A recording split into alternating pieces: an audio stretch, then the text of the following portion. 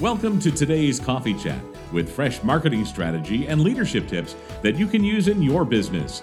Now, here's your host, Dr. Steve Green. Welcome back to Coffee Chat, and we have another question that's been submitted today, and it's from Steve Bond, who's a regular listener to the podcast, and I'm sure glad to have you listening today, and hope you hear something that encourages you to send in a question. Whatever it is that you'd like to ask about marketing, I'll take a stab at it and be sure to give you a shout out, and we'll always appreciate any questions you'd like to send to Coffee Chat. So here's the question that Steve Bond asked us. He wants to know, basically, are there any good strategies for repeat purchasing? That you've spent a lot of money, time, and effort to get a customer into your store or your business one time. What do we do when it comes to obtaining repeat business? And I love that the question was stated, what strategy do you have for repeat purchasing? And that really changes my answer. Tactics for repeat purchasing are coupons and deals and offers, but a strategy is a well thought out plan, knowing ahead of time when I run my first marketing campaign that I'm going to have a repeat purchase campaign. You might remember John Jantsch wrote a great book, Duct Tape Marketing. He's written several other great books that I really enjoy. They're street level marketing books, and he's a great writer and a really good business guy. I think a lot of him. But at the same time, I'm going to say to you, his formula, he added to the know, like, trust formula.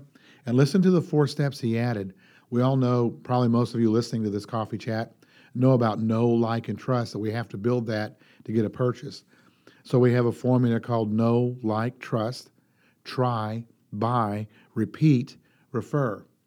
Now, if you look at a lot of marketing books and marketing information, there's quite a bit out there on building know, like, trust, try, and buy.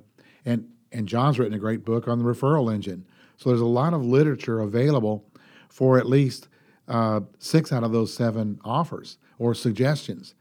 What I'm going to say to you is there's not been a lot written on repeat purchase because we kind of take it for granted. We assume that if we do a good job in marketing and we take care of our customer, they're going to come back.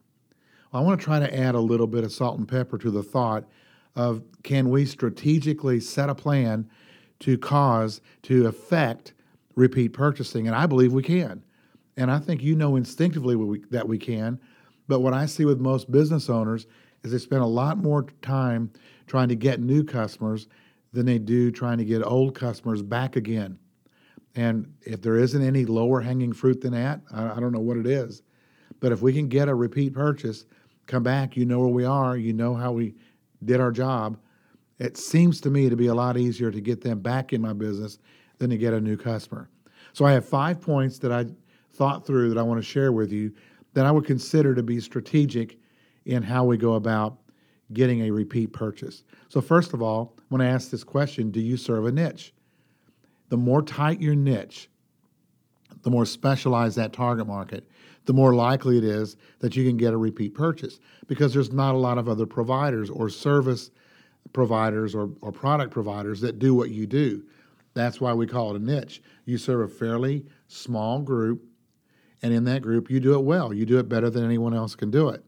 If you're trying to compete with Walmart, you need to have a really good repeat purchase plan with a lot of products, a lot of offerings, a lot of pricing that it's just hard to do. But if you want to compete with a very narrow niche of, say, skateboard sellers, that's going to be smaller. And then if you want to do longboard sellers, that's even a tighter niche. And inside of that tight niche, you've got a much better chance of repeat by designing your marketing plan to go after a very small niche that tends to be more profitable because you can charge more. My second point to consider is, have you done anything to build intent to buy again? They may now be aware of your product and your store, but are they I intend to come back. I like to ask the question in research at the front door on their way out. Do you intend to come back? I just want to hear yes. Whether they do or not depends a lot on how I've done my customer service. A few episodes ago, I talked to you about willingness to pay again. They paid for your price once. Will they pay again? That's strategic. Do you have a comeback price? Or do you have a price to get everything you can out of them one time? One time or twice? What is it? Willingness to pay again. Then, of course, we get into tactical offers like bounce backs. I can't imagine that I would let a customer that came in to see me once not receive a bounce back offer. It doesn't mean a discount. It's probably an add-on purchase, a way to get more satisfaction out of my store or my business. It doesn't have to be a discount, but it's got to be a bounce back offer. And then my fifth point that I offer for your thoughts and consideration is a re-drip campaign. That you probably gained a new customer with some form of drip campaign. You kept knocking at the door, and they finally came in to see you. So re-drip. As soon as that customer has left the first time and they've been satisfied or they appeared satisfied, begin the drip campaign again. That is a comeback campaign. Buy it from us again campaign. Do that, and I think you'll really see an increase in repeat business. Here's the 5 again. Serve a tighter niche. Really focus on intent to buy again, intent to come back again.